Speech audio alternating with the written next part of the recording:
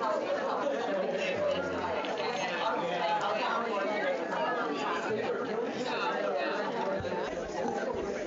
morning. Good morning. We have a busy morning. We have a full morning, so I want to make sure we begin on time, and we may have a little bit more festivities at the very end, and we may run a little long. Those who need to rush to clinic at 9, don't be afraid, but we may run a little long with questions. Welcome to Pediatric Grand Rounds for February 26, 2014. A quick reminder that the Battle of the Badges hockey in Manchester is Saturday afternoon at 5 p.m. at the Verizon Wireless Center. Fill the building and fill our philanthropic funds. We're really excited because today's not only Pediatric Grand Rounds, but our annual Colin C. Stewart Memorial Lecture in Pediatrics. And I'll read from our text on Dr. Stewart. Colin Stewart was born in Philadelphia in 1902. His father, also Colin C. Stewart, was a physician and moved his family to Hanover in 1904 when he was appointed to the physiology department at Dartmouth Medical School. Young Colin C. Stewart III attended Hanover schools and graduated from Hanover High, much like Dr. Stephen Chapman. He then went on to Dartmouth and graduated in 1923 magna cum laude and Phi Beta Kappa. He attended Dartmouth Medical School for 2 years and completed his medical school degree at the University of Pennsylvania, like Dr. Chapman and Dr. Ginsburg. Following 2 years of internship at Philadelphia General Hospital, he became a fellow in pediatrics at the Mayo Clinic for 3 years. In 1931, he came to Hanover as the first pediatrician in the newly formed Hitchcock Clinic and as faculty member of the Dartmouth Medical School. He practiced here for 30 years until dying of what all reports describe as a rapid illness of several weeks on December 31st, 1961. He was the first school physician for the Hanover Grade School and High School, like Dr. Shupkin and Dr. Chapman. He rose to the rank of professor of pediatrics at the medical school. He was a fellow of the American Academy of Pediatrics, New England Pediatric Society, and the New Hampshire Pediatric Society, when he was active in many civic and medical activities throughout the state. He raised 6 children. The 3 sons all went to Dartmouth, but the 3 daughters were not afforded the privilege at the time. One of his sons, Andrew, was also a pediatrician and a resident here from 1961 to 1963. We certainly hope and expect that members of the family will be here at the end and will hopefully share some memories for us. At his death, the Hanover Gazette said of Dr. Stewart, he was a skilled, sympathetic, and trusted doctor to whom nearly every family in the community turned at one time or another when children were ill. A colleague said, quote, night or day at the office or at home, on call or not, he was never too busy or too rushed to take the extra time needed to solve the problem, whether seemingly simple or hopelessly complicated. He created a proud tradition of patient care and teaching, of which we are all the keepers. And Steve Chapman, his good friend, will have the great honor to present Dr. Ginsburg, but I just want to share how excited I am that Ken has joined us after chasing him around the adolescent medicine meetings the past 3 years to finally get it on his busy schedule. Steve? Thanks, Keith. So we've been trying to get him here for about 2 years, and I'm so excited that Dr. Ginsburg is here with us today. Ken's been a friend and mentor for me for a very long time, so I'm very excited to introduce him. So Dr. Ginsburg received his undergraduate degree from the University of Pennsylvania, where he also received his Master's of Education. He went to Albert Einstein for medical school and returned to Penn for his residency and fellowship in adolescent medicine. He's been and is still the Director of Health Services of Covenant House, which is an organization that serves Philadelphia and New York's homeless and marginalized kids. And I have to say, having dinner with Ken last night reminded me of a time when I was a med student, Ken was a resident, and we were doing a screening in one of the homeless shelters in Philadelphia for women and their kids, and screening some referrals. And it was busy and chaotic, and there were people everywhere. And Ken took this girl, 3 or 4 years old, and just started dancing with her, carrying her around the room. And the smile on that girl's face in that place at that time was one of the most beautiful and amazing things I have ever seen. And even more so, the look on that mother's face of pride in her daughter made me, that was one of the moments where I knew I wanted to be a pediatrician. So Ken has over 100 publications, including one I saw entitled, Our Kids Are Not Broken, They Are Sacred Beings. He's received just about every teaching award there is at University of Pennsylvania, including the prestigious and coveted 2006 Ken Ginsburg Soul of Medicine Award. Do you get that every year? Is that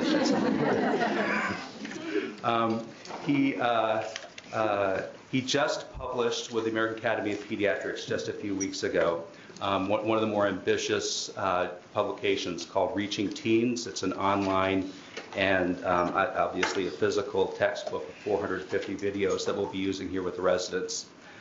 Ken's been on CNN, NPR, ABC, NBC, CBS, talking about resiliency in teens, and I'm very excited and proud to introduce you to speak to us.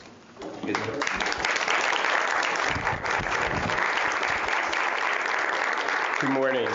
I'm really thrilled to be here, to be in a place that is Keith's home, and to also come back with Steve. I want to tell you that Steve was a medical student when I was a senior resident, and Steve changed our medical school. Penn Medical School is not the same place, because Steve started a community-based outreach program, so that what became important at Penn Medical School was no longer just being scientific, or working on a research project. It also became about community action and community justice. And the place has never been the same. And now it's a program that Steve started is now the largest program in Pennsylvania for medical students and for lawyers and social workers and all healing professions. So thank you, Steve. It's exciting to be in a division where the adolescent medicine person is the chair. We're going to be talking today about resilience. We're going to be, this is literally a 2-day talk. I'm going to give you just an overview, just a sense of it. We're going to talk about applied resilience, just what it looks like when we're with a human being using a strength-based approach. We're going to be talking most importantly about what it means to sit with a human being, and that's about eliminating shame. And that's about building strengths so that they, as the first step of behavioral change. We're going to be talking about not undermining people's confidence by talking to kids differently so that they own their own solutions rather than us shaming them, rather than us telling them what to do through lecturing. And finally, we're going to be talking about managing stress. Because if you want to walk away with a tool and you want to know how to make a difference in the lives of kids and you want to make it so that they don't choose those behaviors that are classically called at risk, it is about understanding why they do those behaviors. And the reason they do those behaviors is to try to feel better in any way that they can. So whether we're talking about sex or drugs or cutting or eating disorders, it's about kids trying to manage stress and telling them what not to do. It's not that effective. Instead, if we can, in our offices, give them a repertoire of what to do, it may make a difference in their lives. When we're talking about resilience, what are we talking about? We're talking about the ability to overcome adversity, the capacity to bounce back. In the pediatric model, which I'm going to introduce you to, it's not just about recovery, it's also about thriving through good times and bad times. It is a mindset. Resilience begins with a mindset. To understand resilience, what you have to understand is that it's about stress. All right? To understand stress, you have to understand that we all come from the jungle. We are meat. And if you understand that we are meat, you understand how all of our hormonal systems interact as if a tiger is going to chase us, whether it is your histology exam or whether it is truly a man with a gun. And the first part of the mindset of resilience is to be able to tell the difference between what's a real tiger and what's a paper tiger. With the bottom line being, if it can't chew your face off, it's not a real tiger. All right? And if you know that, you can make lots of wise decisions. What resilience is not is invulnerability. In the beginning of the resilience movement, they were noticing some kids who made it no matter what. And then people began saying there must be some children who are invulnerable. Not only are there no children who are invulnerable, nor would we want there to be. Every child has their threshold. But furthermore, what do we want for kids? We want kids to be able to grow up to be compassionate and warm and empathetic. What is it that breeds that within you? On some level, it's your own pain. So really, it is about how to deal with what life brings you. It's not about Teflon. I could explain to you 60 years of research while standing on one foot. All right? The bottom line of resilience is that the kids who make it are the kids who have had at least one adult who believes in them unconditionally and who holds them to high expectations. Who is that adult classically supposed to be? That's supposed to be your parent. And when it is, we are additive. And when it's not, we are critical. And what does unconditional belief mean? Is that like, dude, it's okay to do drugs? Is that what unconditional belief is? No. It means I'm not going anywhere. You do not exist as a reflection of me. I'm not thinking about your success in terms of the bumper sticker I'm going to put on my car. I'm not going to choose to withhold or withdraw my love depending on who you choose to love. My love for you is unconditional.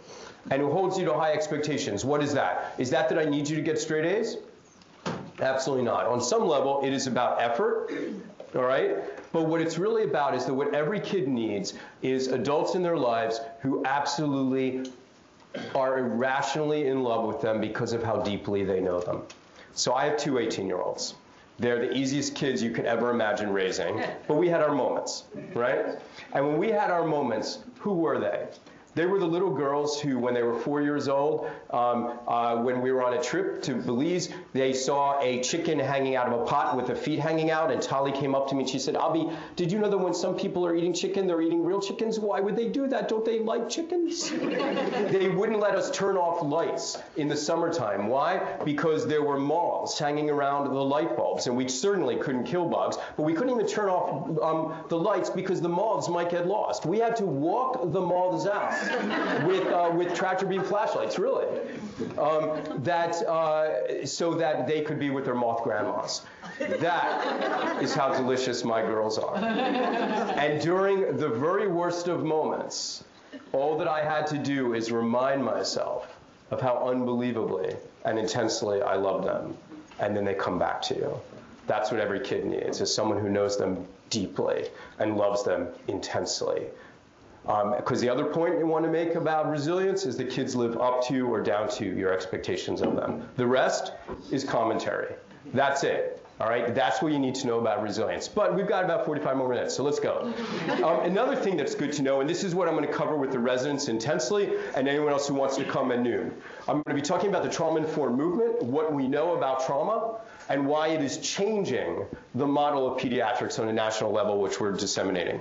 All right, so what do we know? In very briefest terms, we know that kids who have been traumatized, meaning that they've been abused or neglected or witnessed violence or seen intense substance use in their parents, what we know is that they are more likely to do drugs for themselves when they grow older.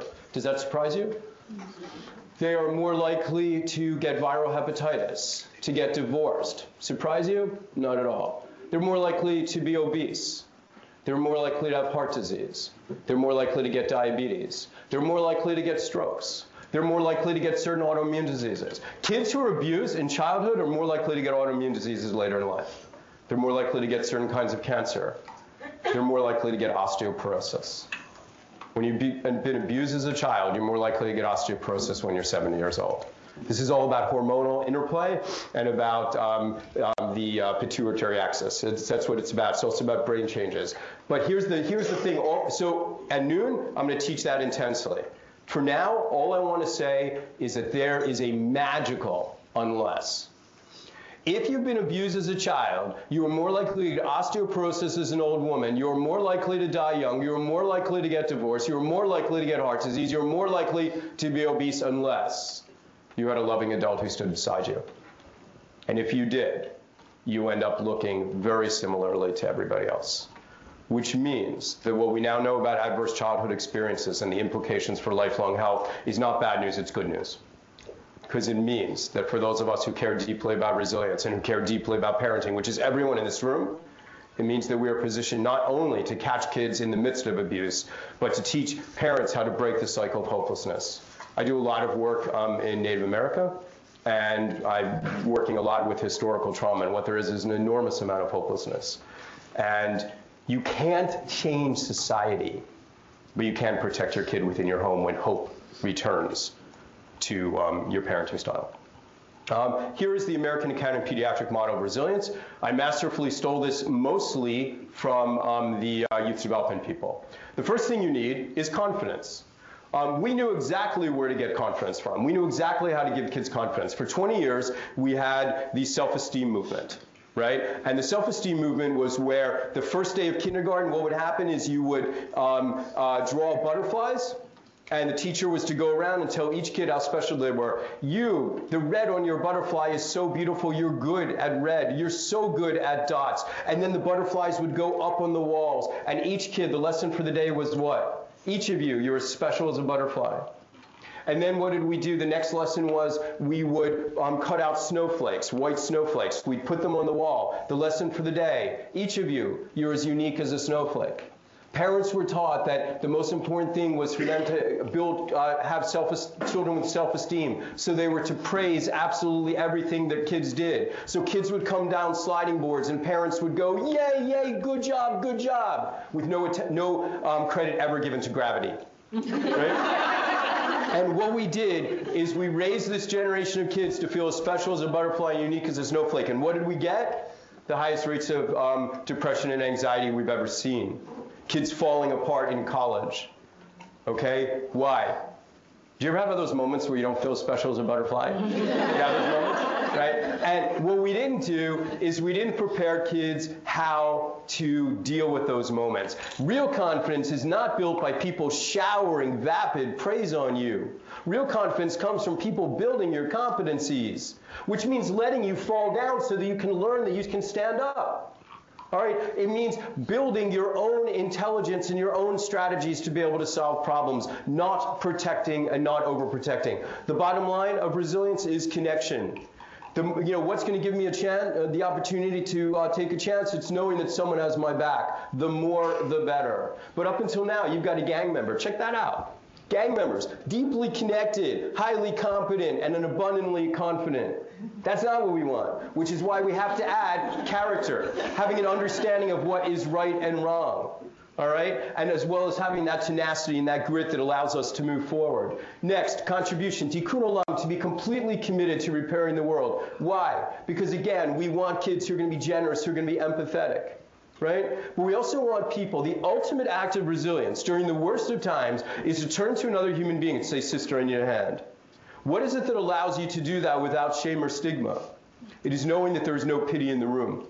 What is it that helps you know that there's no pity in the room when you serve? It is understanding that service feels good. So when someone takes care of me, when I am old and someone is changing me or feeding me, what I will know, rather than feeling as if that person pities me, which means shame will be in the room with me, what I will know is that that person serves me much as I have served others. Furthermore, it's more than that. All adolescents are held to low expectations. Adolescents walk down the street and people think, what's wrong with them? We have 13-year-olds and we think, uh-oh, adolescence is coming.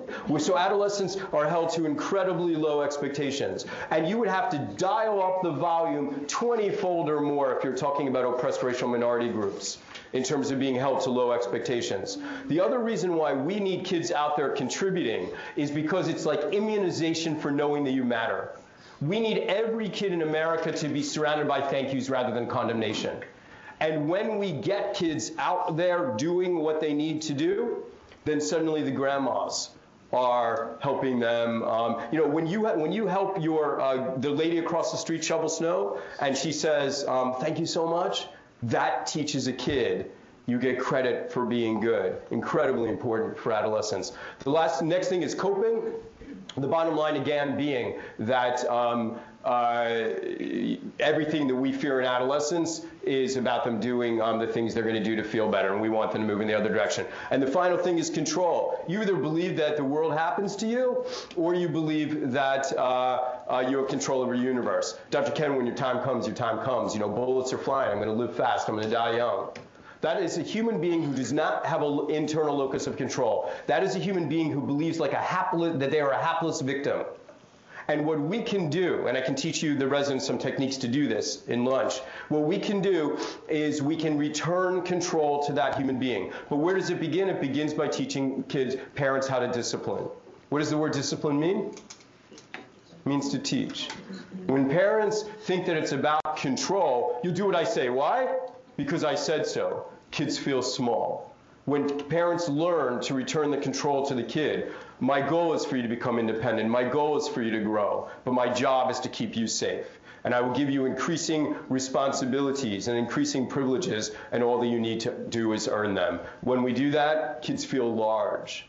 and they begin to understand that they control the consequences. Let's talk about confidence.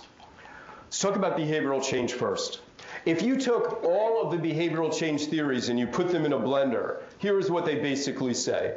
They basically say that there are 5 steps to behavioral change. The first step is you got to be aware. If you're not aware, you're not going to possibly take any action. And we spend an awful lot of time talking about pre-contemplation, which is the people who are not even aware. And then what do we try to do to change them is to make them aware by giving them facts. Once you're aware, though, you're not going to take action unless you're personally motivated. You have to believe that the problem affects you. If you don't believe that the problem affects you, you're not going to possibly take action. Right? So we used to try to scare kids to make them understand that the problem could affect them. Now we understand it's more important to create culturally sensitive messages so that people see themselves in every problem you're talking about. But if you only make someone aware and you only make someone motivated, but you don't give them skills, how do they feel? How would you feel if I said to you, HIV can be an incredibly deadly disease and it can happen to people just like you? But I don't tell you how to put on a condom. I don't tell you how to deal with a partner who says to you, well, you want that between us? Or what, are you going out on somebody? Are you not trusting me? Or maybe I shouldn't be trusting you. If we don't prepare someone to do that, how do you feel when you're more aware and more motivated but don't know what to do? How do you feel? Scared, frustrated, stressed. Stress drives all negative behaviors and you've done more harm than good. So skills are incredibly important in our repertoire of building the progress towards behavioral change. Next, people go through this process of weighing the costs and benefits. And as they weigh the costs and benefits, they're only going to move forward if they perceive that the new behavior is better than the old behavior. So I'm a 16-year-old guy and I'm thinking about quitting smoking cigarettes, and that's great because my teeth aren't going to be yellow, my clothes aren't going to smell. When I kiss her, she's not going to go, ooh, and I'm going to save $8 a day. But damn, I'm nervous. Is that kid ready to quit? Only when you give them stress reduction strategies, which is why we're going to be spending 20 minutes at least on stress reduction strategies this talk. Because if you tell people what not to do without telling them what to do, it absolutely doesn't work. So they go through this process of trial and error, and this is about giving coping strategies. And then finally, am I going to keep this new behavior or not? Am I going to maintain or relapse? And that's about what people around you tell you, how they reinforce it. So I want to be a virgin until I'm married. Are people going to say to me, Ken, I'm really proud of you, you have a strong religious center? Or are they going to say, what's wrong with you, man? What's going to happen when I turn on the TV set and I'm 16 years old? So I, true story, reached puberty like basically the day before I was 16. And there was a movie starring Lance Kerwin called The Last 16-Year-Old Virgin. Thank you very much, Lance. All right? So what is going to happen? What is society's image of kids? And that is why we don't use the word at risk. Because if you have a kid walk into a program that is called an at-risk program, then what happens is as they begin to move, am I going to lose the ability to continue to be in this program? This is what people want from me. This is what gets credit. This is what gets money. And then you learn to not go in the direction that you want to go in. All right? Yes, I am hyperactive. So here's what everybody is missing. Confidence is what gets it started, and shame is what paralyzes everything. It is about demoralization. When we are talking about pre-contemplation, it's as if it is this black box, but we who work with teenagers understand something. What we understand is it's not that they don't know, it's not that they haven't heard, it's that they don't believe in their potential to change. Because they are demoralized, because they have absorbed too many messages that say that they are less than or not good enough. So what are we going to do? We're going to build confidence in their lives by finding the competencies. This is the field of someone's life. This kid's smoking marijuana, which is incredibly personally devastating. This kid's selling drugs, which is devastating not only to himself, but to society at large. And this kid wants to become pregnant. She's only 15 years old. Does she not understand what's going to happen in terms of intergenerational poverty? Does she not understand that she's going to sap society of her resources? So what do? In all of our wisdom, we wrap our hands around the problem. We give them 3 to 5 reasons why they should change. You know, does that inspire you? Let's do the kid with marijuana. Don't you understand that marijuana will fry your brain, make you grow breasts, and shrink your balls? Do you not understand this? All of which is factually true-ish. Okay? So, but that's what we do. Does that inspire you to change? Does that kid say, well, thanks, Doc, now I feel empowered? What does that kid do? Thanks, Doc. Because all you've done is stressed him more. When you just look at a behavior and you give a bunch of facts intended to give them the reality, but they know the reality, all that it does is stress them more, which drives them towards their negative behavior. What are we going to do? We're going to use the power of love. Love not meaning romantic love, but love meaning agape, mahaba, chesed, the love of humanity. We're going to bring into the room what we already know and what we already have. We're going to bring to our room the reason we went into this field. We're going to see kids as they've never been seen before. We are going to reflect it back to them as they've never heard. And when we do that, we break demoralization. And only when we do that do we have kids who need us the most, who are beginning to listen to us. So what are we listening for? We're literally listening for what it is that makes your heart quiver when you listen. Okay? We're looking for the kid who's resilient in a life that would have destroyed you. We're looking for a kid who's compassionate despite the fact that he was shown none. We're looking for a kid who is abused, but all he wants to do is to turn out and become a social worker to help other kids. Okay? We're looking for the kid who grew up in a home where the father used to beat the mother, but he takes out his phone and he shows you the picture of his girlfriend and talks about how important it is that he's good to her. This is what we're looking for. So the kid who's smoking marijuana, kids who use drugs are my favorite kids. Okay? I abhor drug use. I'm the most anti-drug guy on the planet. Nothing goes in this body stronger than green tea. Okay? But kids who use drugs are my favorite kids. Why? You know, there's so many different ways of dealing with pain, right? You can cut it out. You can sex it out. You can fight it out. You can starve it out. There's so many ways of dealing with pain. Who are the kids who use drugs? What are they trying to do? Or what are they trying to become? Say it. Numb the pain. They're trying to become numb. What kind of people try to become numb? What kind of people? Those who care. Those who feel. So my intervention with the kid who's going to use drugs is going to look something like this. Man, do you ever feel like your head is just spinning? You know, you think about things so hard. You try to fix things at home, but you don't seem to be able to. You try to fix things at school and point out the problems, but no one's listening. People look at you, you know, and they look at you and they say, like, you know, you don't care. But that's because they don't even begin to know you. And then you go to bed at night, you have trouble falling asleep because your head's spinning. You wake up at 4 in the morning, you just can't thinking. You can't stop thinking. And thinking hurts sometimes. But when you grab that L, about a minute later, your head stops spinning, and that feels nice. Do you ever feel like that? And the kids go, exactly. Exactly. Now, you say to the kid, well, you know what, a man like you, a man with your depth of emotions, a man with this much passion, a man with this capacity to feel, I need you. I need you. I need you to grow up with a clear mind. I need you to stay motivated. The very feelings that you have that are so hard for you to have during adolescence are exactly what's going to make you the kind of man who's going to change my world. I know it hurts now, and I can't fix it.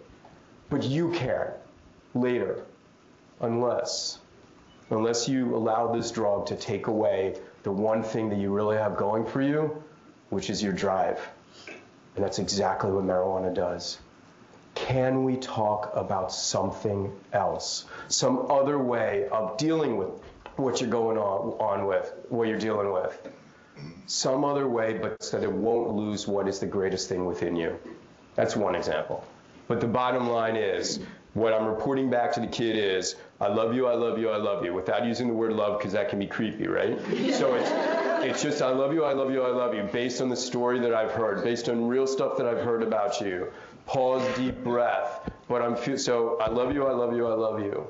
Pause, deep breath. But I'm feeling worried about you. Is there something we can do to come up with this plan? How can I serve you? Heart, stomach, head, hands. I'll give you more examples at lunch. The idea being that we want to look for what is right in a kid, knowing that when we find that, and only when we find that, will we overtake the field of risk. This is not full-scale behavioral change. This is getting those kids started who don't believe in their potential to change.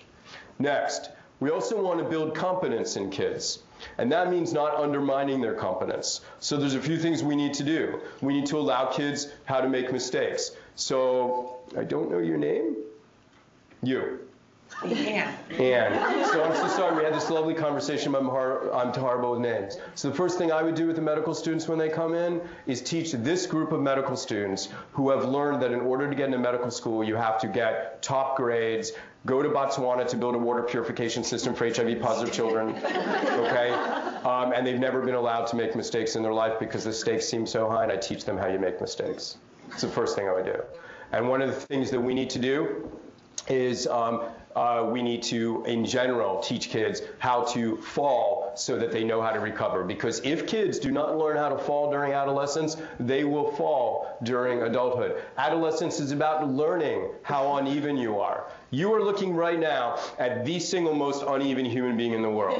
All right? I am seriously good at what I'm good at. But watch, this is true. This is north. And so is this, right?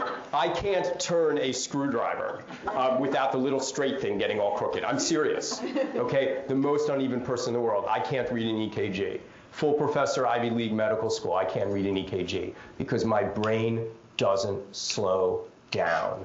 But I've learned all the compensations. I know how to use humor to get a consultation. You know, I know all the things I need to do. People are uneven, and so are kids. Next, we have to talk to kids in a way that they can learn to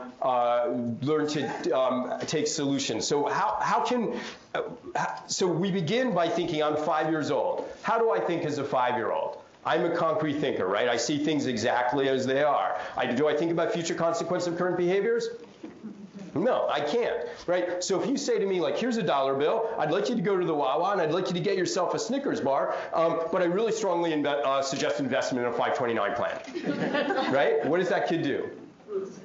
And how does that 5-year-old view people? People are good or bad, depending on what? What you give me. Is that cookie for me, me, me? Thank you very much. So do you see how dangerous it is to be a child? I'm 5 years old and I don't understand the complexity of the universe. I don't understand the complexities of human beings. What do we do to keep kids safe? We watch them. We watch them really closely. All right, now I'm walking through adolescence where you should be watching me closer than ever, but you're not. And now I am an adult of the very same height. But how do I think now? How do I think now? If that was concrete thought, what is this? Abstract thought. So remember, only 85% of people reach abstract thought. Remember that all people in times of crisis go concrete, highly relevant to working with oppressed populations or traumatized populations. Everyone goes concrete. But how do I think as an abstract thinker? Do I understand that what I'm doing right now has future consequences? Yes, you can now talk to me about emphysema. You can talk to me about lung cancer. I get it. How do I view people? Are people good or bad?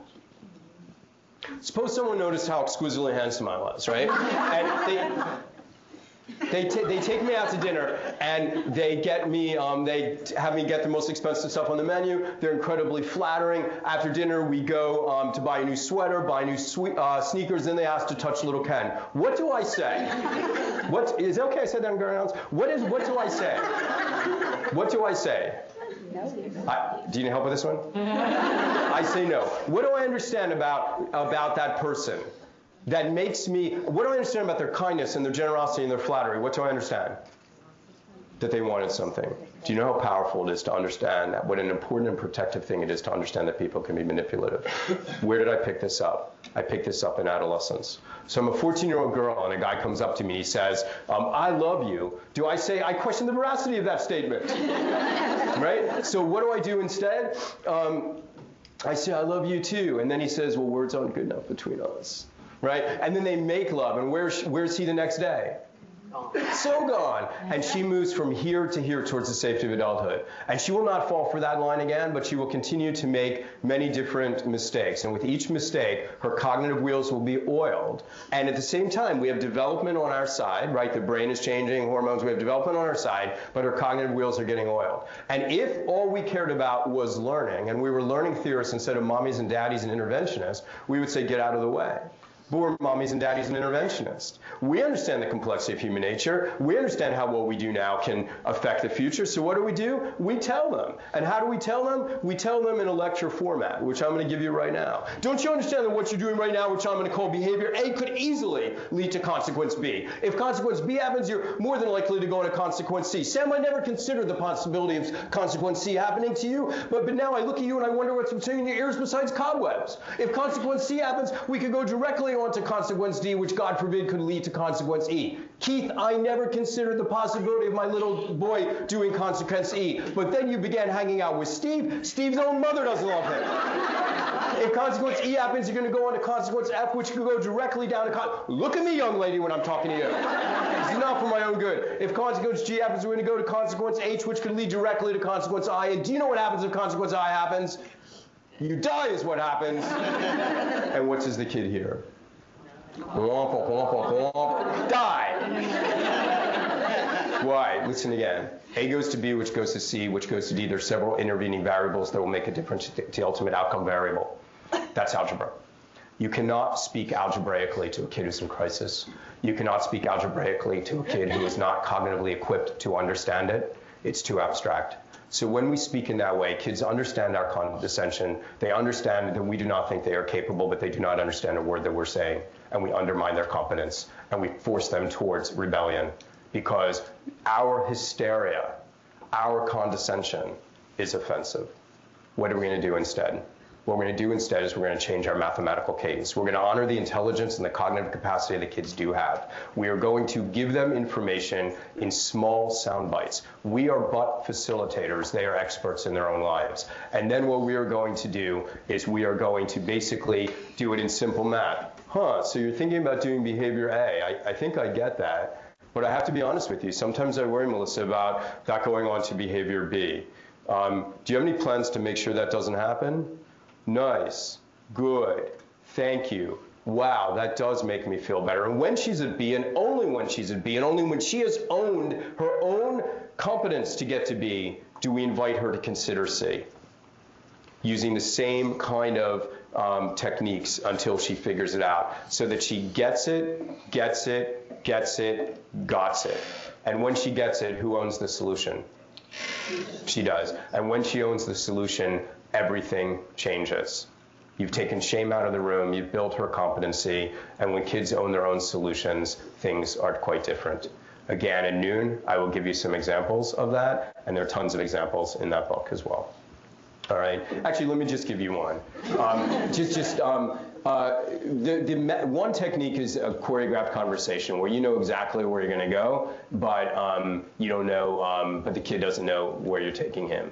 The master of all choreographed conversationalists was Bill Cosby. Okay, really. Best parenting show ever on TV. And so do you remember the one where Theo gets a D on a test? Theo gets a D on his test. Don't forget, mom's a doctor, a lawyer, dad's a doctor, and they want him to go to Morehouse, which they call Hillman. Bill explodes. What do you mean you're going to get? What do you mean you're going to get? How are you going to get D's on tests? How are you going to get into Hillman? And Theo went, "Don't worry about me, Dad." "What do you mean I shouldn't worry about you?" "I'm not going to college." The lecture began. Can you imagine the lecture? You're not going to college. Well, what's going to happen? You're going to get some sort of job. It's going to move overseas, and then you're going to become homeless. And then you think girls are into homeless guys? Well, they're not. And then I see you having $40 in your pocket, walking down the liquor store, picking up a bottle of cheap wine, and then you're going to be frothing at the mouth, laying on the ground, and a bunch of teenagers are going to come by and kick in your cirrhotic liver, and then you're going to die. All right. All that would have done would have been to have activated Theo, to have made him feel powerless, and to have made him feel like his father didn't get him. Theo, so what are you going to do if you don't go to college? "You know, Dad, I was going to be a regular person." "Yeah, well, what do regular people do?" "Get a job." Do you know anybody who's gotten a job your age?" "Yeah, I have this friend, and he works at a gas station." "Well, how much does he make?" $8 an hour. And they figured out that was $1,200 a month. And Bill said, that's a lot of money. Theo said, I know! And Bill gave him $1,500 in Monopoly money. Remember this one? Yeah. $1,500 in Monopoly money. Theo begins counting the monies. Thank you, Dad. And the first thing Bill says is, oh, by the way, the tax man comes to regular people first. He takes the chunk of money. Then he says, by the way, Theo, where are you going to live? Because you're not living here. And Theo said, I was thinking about getting myself a bachelor pad. Very nice. Where about? I don't know, like Upper West Side? Nice. Takes all the money. And Theo says, I'll live in Jersey. And then he takes car money and gas money and toll money. And then he says, Theo, it seems pretty important to you that you look good. Theo goes, Dad, I don't care what I look like. The ladies care what I look like. And Bill takes $100. And Theo says, Dad, I'm sorry with you. I want to look really good. And hands him another $100. And then he says, Dad, this is great. I'm not wasting my time in school. And I've got my own car. I never imagined that. And I'm looking good. This is awesome. And his dad says, Theo, you have a problem. What's that? Theo, you haven't eaten yet. He takes all the money, and Theo says, I'll eat bologna and peanut butter. And he takes the money back. He's got $40 or $50 in his hand. Anyone remember what his father said? Take the girl out. Yeah. You can have a girlfriend? And Theo went like, oh, yeah. And Bill went, and on the show, Theo went like, I guess I better hit the books, Dad. That's genius parenting. The direction of power lies within the kids. They are experts in their own lives. We are facilitators. We use concrete, short steps. Next, let's talk about coping. Resilience at its core is about learning to cope in a positive way with life's inevitable stressors. We're going to do our greatest good, without a doubt, by raising kids with this repertoire. Stress is incredibly uncomfortable. It's so uncomfortable, it makes you sweat, it makes you smell, it makes you not be able to think clearly. It is so uncomfortable that you got to do something about it. Doing something about it is called coping. There are positive ways of coping and negative ways of coping. But if you read the word positive and negative as in negative doesn't work, then you're misreading everything. The negative ways of coping actually work fantastically. Drugs and sex and violence and eating disorders, these things work. The reason they are in a negative category is because they end up leading to more stress and the cycle continues. Whereas those things that are in the positive category, which are classically more difficult to do, end up taking you towards relief. What do we want to do? In secondary prevention, we want to congratulate, we don't want to condemn these behaviors, we want to congratulate and recognize the purpose of these behaviors, invite people in a healing plan to come up with other strategies. In primary prevention, and the reason I made a shift into being kind of a book dude kind of guy, and a doctor, of course, but is that if we can teach parents to raise kids with a wide repertoire of positive coping strategies, then we are thankfully largely out of business because kids will not be doing some of those things we fear the most. What's the first thing we want to do? First thing we want to do is help kids define the stressor. Here's cognitive behavioral therapy in one slide. Hey kids, ask yourself 3 questions whenever something's bothering you. The first thing is, hey, is this a real tiger or a paper tiger? Bottom line being, if it can't chew your face off or kill you, it's not a real tiger. Hey kids, ask yourself how you're going to feel in a week, how you're going to feel in a month, how you're going to feel in a year. Because if the answer is, I'm going to forget about this, then this is not a problem. Just as your grandmother told you, like you should always say to yourself, this too shall pass during the worst of times, this is not a problem. And for those of us who are particularly crazy, which is essentially everyone in the room, even when good things happen to us, we begin worrying because we think we may not have deserved it. Next. In 2006, the Academy asked me to kind of review the literature and come up, literature with an evidence-informed coping strategy. And what I'm about to give you ever so briefly, I'm giving you a 1-hour talk in 15 minutes, is we needed strategies that were going to help kids engage with problems, and we needed strategies that were going to help kids disengage from problems. Because if we didn't give them strategies to disengage, then they were going to find drugs. Because that's what drugs are. We need people to be able to deal with their emotions, but we also need kids to deal with their problems. So here's a stress plan for teenagers that probably works for adults as well, but as you know, I'm not licensed to treat you. So 10 points, not 10 steps. It's not a 10-step program. They've used different things at different times. The first thing, and most of the counseling techniques that I've developed are really all about problem number 1. It is about making the problem manageable. As long as a human being sees a problem as a mountain, they look at the top and they say, I could never get there. They look at the base and they say, I could never go around there. And they are disempowered. When instead people understand that every mountain is in fact just a series of hills piled on top of each other, and all I have to do is step up on the first hill, and when I get there, my vantage point is different. Suddenly the peak of the mountain doesn't seem so unattainable. Right? So it's about taking big problems and breaking them down, much as Bill did with Theo. That's one technique. Mountains into hills. This is about making lists. It's about dealing with social problems, all sorts of things. Next, active avoidance. If you are working with a kid on drugs and you put them back into the community, what do? You have them try to figure out what their triggers are. What are their people, places, and things that are likely to stress them out? And you teach them how to avoid those stressors so that they don't re-trigger themselves. Why would you wait till a kid's on drugs to teach them that? Why would you not teach an 8-year-old that? Why would you not teach an 8-year-old that if there's a kid at school who's a bully, you go to the principal? If there's a kid in your neighborhood who's a bully and he only acts out when you go to around his house, don't go to his house. Next, letting some things go. In the world of resilience, it is quite controversial as to the role of optimism. I am not one of the people who's into optimism. How would an optimist see this cup? Half full, which is lovely, but it also might mean that it's good enough. And they're not going to take further action, right? They're always going to be satisfied. Other optimists are like Energizer bunnies, thinking that they can fix things that they can't fix. If you ask people who've really been resilient during the worst of times, it is about people learning to conserve their energy. You know when to fight, you know when not to fight.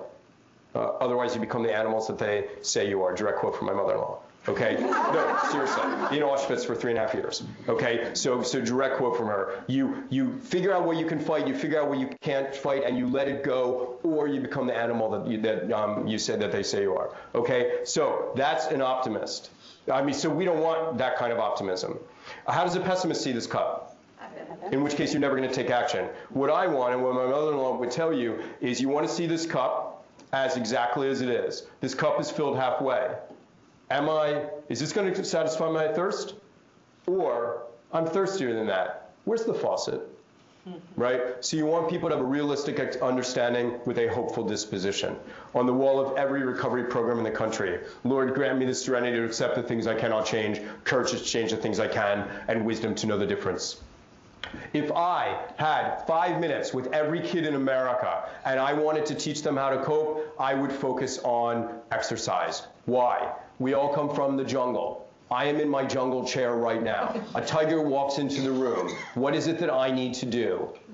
I need to run. What is the first physical sensation that I'm going to have? I'm going to get butterflies. I'm going to get a sinking sensation in my belly. Why? Because the 40 to 50% of my blood that's hanging out in my belly needs to go to my butt, which is my jumping muscle, and then immediately into my legs. That's part of what butterflies is. Isn't that cool? All right.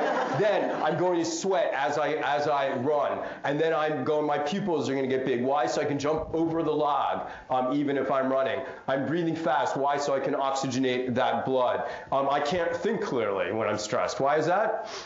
Because I'm not supposed to. I'm not supposed to turn the tiger and say, is there any way we could work this out? All right? So when I exercise, what I do is I communicate to my body that I have escaped the tiger. So from my view of mental health, everything is about us coming from the jungle. I can explain almost any mental health condition in terms of jungle dynamics. The easy one to explain is anxiety. There could be a tiger there, it could be there, it could be anywhere, right? But when you run, this is well proven, when you exercise, you will burn up those stress hormones and you will regain your mind. And when you don't run, what do you believe? You believe that the tiger is still around. You believe that the tiger is still present. Therefore, you remain vigilant. And therefore, you need to be ready to jump in any one of many directions at any minute. What do you need your blood pressure to be if you're going to be able to jump at any minute? High or low? High. So that is why the dominant hormone in your body becomes cortisol. That is one of the major reasons of that trauma effects. When kids are chronically abused and they're not running from the tiger is in their bedroom, then what happens is they have cortisol as the dominant hormone in their life, and everything changes in their life. Exercise is key. But sometimes you can't exercise. Sometimes you need to be able to Just relax. When someone comes to you with that bio test, you can't go, excuse me, gotta run, right? You've got to relax. So let's return. So science lesson continues. There are two nervous systems in your bodies, kids. There's the voluntary system, which says walk, walk, talk, turn. And there's the involuntary system, which says be, breathe, digest. Within the involuntary system, there are two parallel systems. Kids, that means that they never touch. They might interact, but they never touch. All right? And so kids, this involuntary system has these two halves. One is I'm chilling, and the other is there's a tiger chasing my butt. All right? What that means is that if we can figure out how to turn on the I'm chilling system, since it's one on or the other, then what happens is we can flip the switch towards becoming relaxed. We can do it. And we stop feeling stress. Let's figure out how we do this. This is, by the way, how I work with somatic patients, another choice point for lunch. Okay? So let's return to the jungle chair. I'm in my jungle chair. What can I control? Can I, by choice, get the blood from my butt back to my belly? That can't be the switch. Can I get the sweat back into my pits? That can't be the switch. What can I do? What can I control? Absolutely. So all of Eastern medicine is about breathing, deep meditative breathing, not sexy man breathing,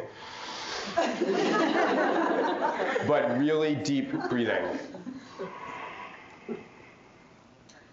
I work with the most traumatized kids on earth. They can't sleep. I teach them how to breathe to sleep. Okay? Again, beyond the scope of the 10 minutes we have left. But when we teach people how to use breath, that is the most basic biofeedback. What do I do with kids with chronic pain? Most basic biofeedback, put them in a bathtub. Okay, it's not too hot, warm, you're naked, so it's fun. You put your ears underneath the water, and as you put your ears underneath the water, then you can hear sounds that you can't normally hear, like your breathing and your heartbeat. What do? You breathe. And as you breathe, your body acts as a balloon, and you go up, and you go down, and you go up, and you go down, and suddenly check your pulse. Listen to your heart. It's going to go down. We can teach ourselves to relax when we understand the power of breath. Nutrition is profoundly important. I'm just going to skip it because of time. Sleep, also incredibly important. And this is all in the book, which you can Xerox these sections, give them to anybody you want. But sleep is, teaching people how to breathe, teaching people about sleep hygiene. Now let's get to the emotions. We want people to be able to disengage without using drugs. That means we want people to learn how to take an instant vacation. So scientifically, what is the best thing that works? The best thing that works scientifically is reading a book. So in this category are things like taking walks, working on hobbies, listening to music. So my thing was music, but think about escaping through music. When you're escaping through music, you still have lots of room for the emotions to come, and in fact, it activates your emotions. You're often thinking about sex, which is a source of stress for almost every adolescent, I think every adolescent. So we're actually not necessarily helping them. When you read a book, though, if you do a functional MRI of someone reading the book, the visual cortex is lit up. They are seeing the panorama. They are hearing the sounds. They are smelling the smells. They are feeling the feelings. And when all of your body is inundated, flooded, you can't deal with your stress. So we teach kids how to read for pleasure. But sometimes we need kids to do the really hard work. Can I go till 9, and then we'll do questions 5 after? Sometimes you have to deal with the really hard stuff, because if we don't, we're going to become numb. So in the perfect world, I'd be here for a week. In the perfect world, I would talk to each of you about the stress in your life and what happens and what does it take to prevent burnout. But I speak now very intensely to the residents in 3 minutes. So in the perfect world, I would talk to each of you, but since we can't, let's do me. So I began working with Native Americans in South Dakota when I was 19 years old, and I saw pain that was immeasurable and inspiration that has changed my whole life and my whole worldview. Then I began working with street and homeless kids, where I saw things that, kids who were thrown away for reasons that I can't even begin to explain. And then I went to Children's Hospital Philadelphia, where I began residency. And, for me, that was a little bit of a problem because I have a different kind of brain than most doctors. And so a lot of times I had imposter syndrome, so it was a little source of insecurity, but I'm all good now, right? But I did not cry for 7 years. I did not cry from the time I was a second-year resident and the attending doctor in the intensive care unit asked me to go to the father and to have him sign the organ donation papers on 2 of his daughters. And he said to me, because we had just declared them brain dead, and he said to me, "Doctor, can you give me an hour? I just took my wife off life support next door." It took me 7 years to cry again. And then I became an adolescent specialist, where I still see death occasionally, but not very often. What I really see is victims of economic, social, racial injustice. I see victims of homophobia more than anything else, because I work with homeless kids. And I don't know if you know this, but by definition, half of my kids are gay. And I'm angry. And now I've become this book author dude man, which is a very, very different hat that I did not plan for. It's something that really happened to me. And so I spent the last 10 years, half the time, traveling around the world, teaching other people about raising healthy children while my own kids were growing up. But am I a good daddy? I'm actually an awesome daddy. All right? But you know who always will suffer? Celia, my wife, because I always kind of expect her to just kind of hang in there just one more day, and tomorrow I'll get home tonight at 10:30 and she'll want to tell me about her day, and I'm like, can we wait till tomorrow? But if the kids were having a crisis, I would deal with it. I'm not a perfect man. What do you see here? Give me a word. It's not like a bunny rabbit, just a word. It's chaos. If you've ever met anybody who has a lot of chaos in their life, then what happens, and they don't have a container around it, they're nuts. Those are the people you're like, how was your day? And they're like, oh, and they just explode. So what we do is we build a wall around that chaos under the false belief that we will deal with things later. And then what happens is, so in the perfect world, what would have happened to that father is I would have gone to him and I would have said, could we process what this is doing to me emotionally, bearing witness to the pain as your whole family is dying before you. But it wasn't about me. Number one, and number two, there's a kid in the next room who you have to take care of, right? So you just put it in, believing you're going to deal with it later, but you don't. So instead what you do is you build thicker walls.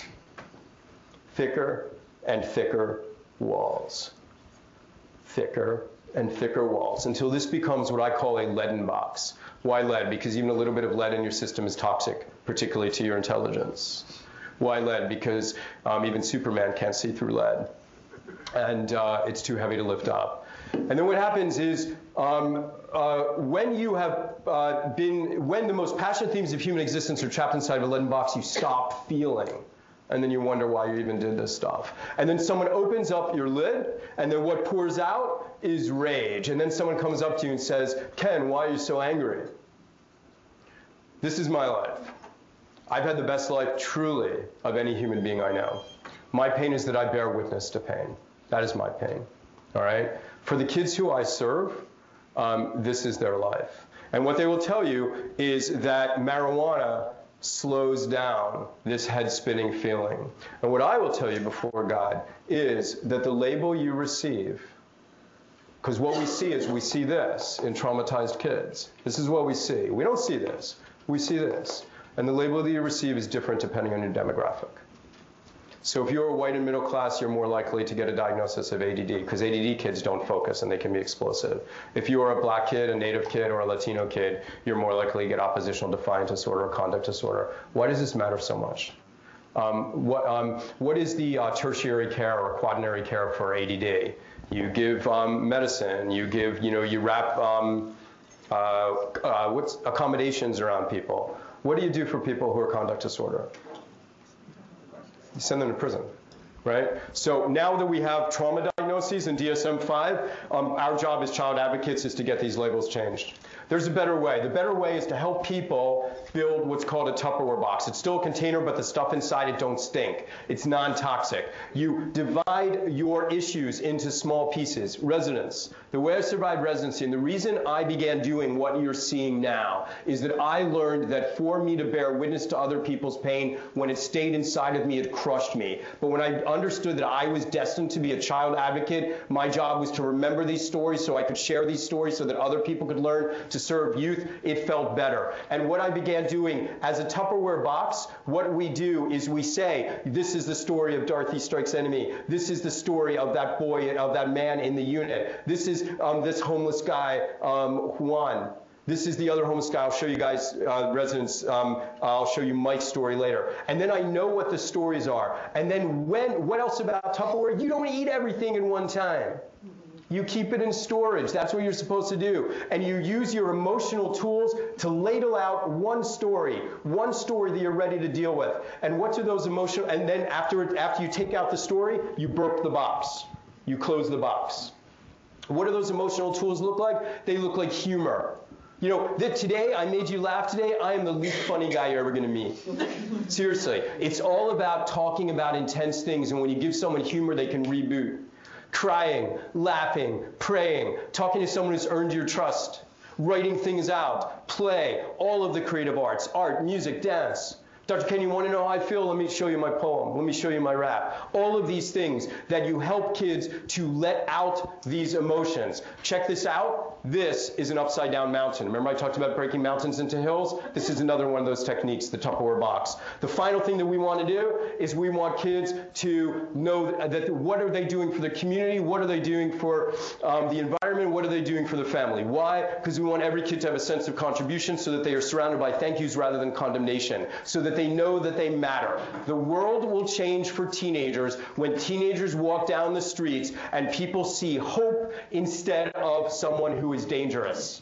When that world happens, we will see everything in our society begin to change. And we begin in early childhood by helping kids understand how much they matter to their families, how much they matter to their communities. And what we have to do, let me tell you something again for the residents. If you think every time I walk into a room I change lives, then you're hearing a lie. The vast majority of time that I spend with human beings, I wonder if I've made the difference. All right? But when you take a risk-based approach to human beings, elucidating what is wrong with them, I am telling you, you are doing a potential for harm. I am telling you that human beings do not want to change because another human being has elicited their risk. But when you use love to help them see within themselves something that they have not seen because other people have filled their hearts with condemnation, then at the very least you're planting seeds. At the very, very least. Thank you, guys.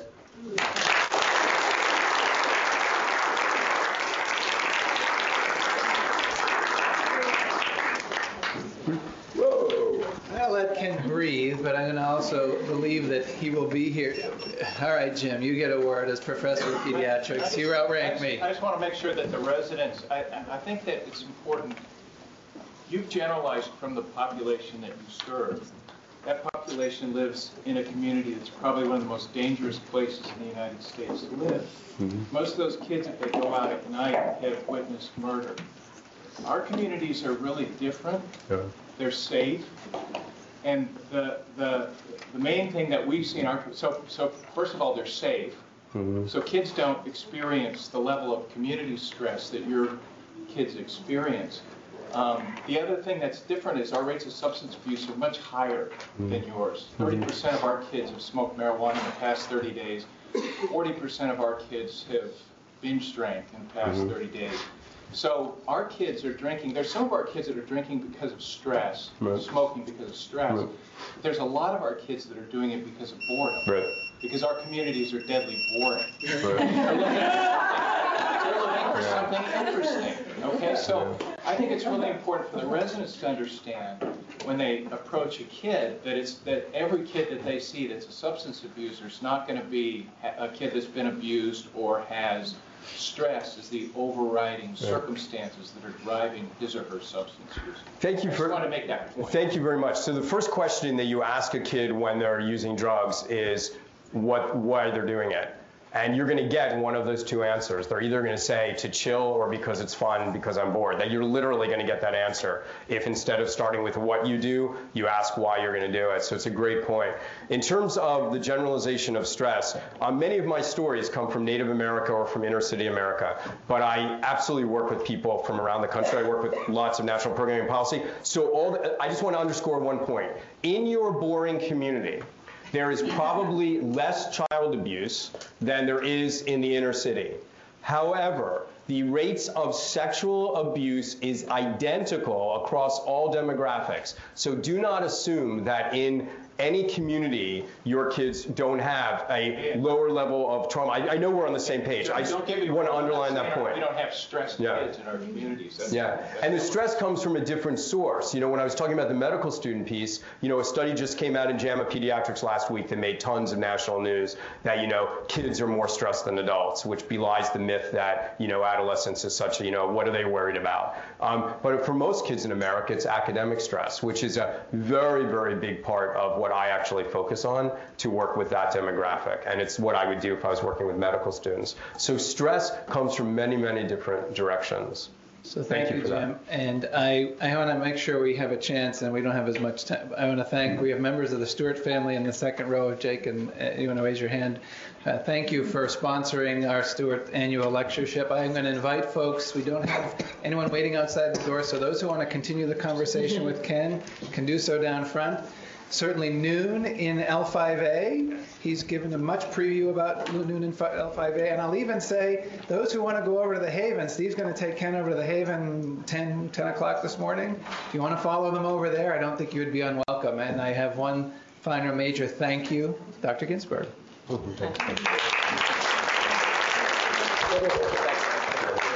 work to do.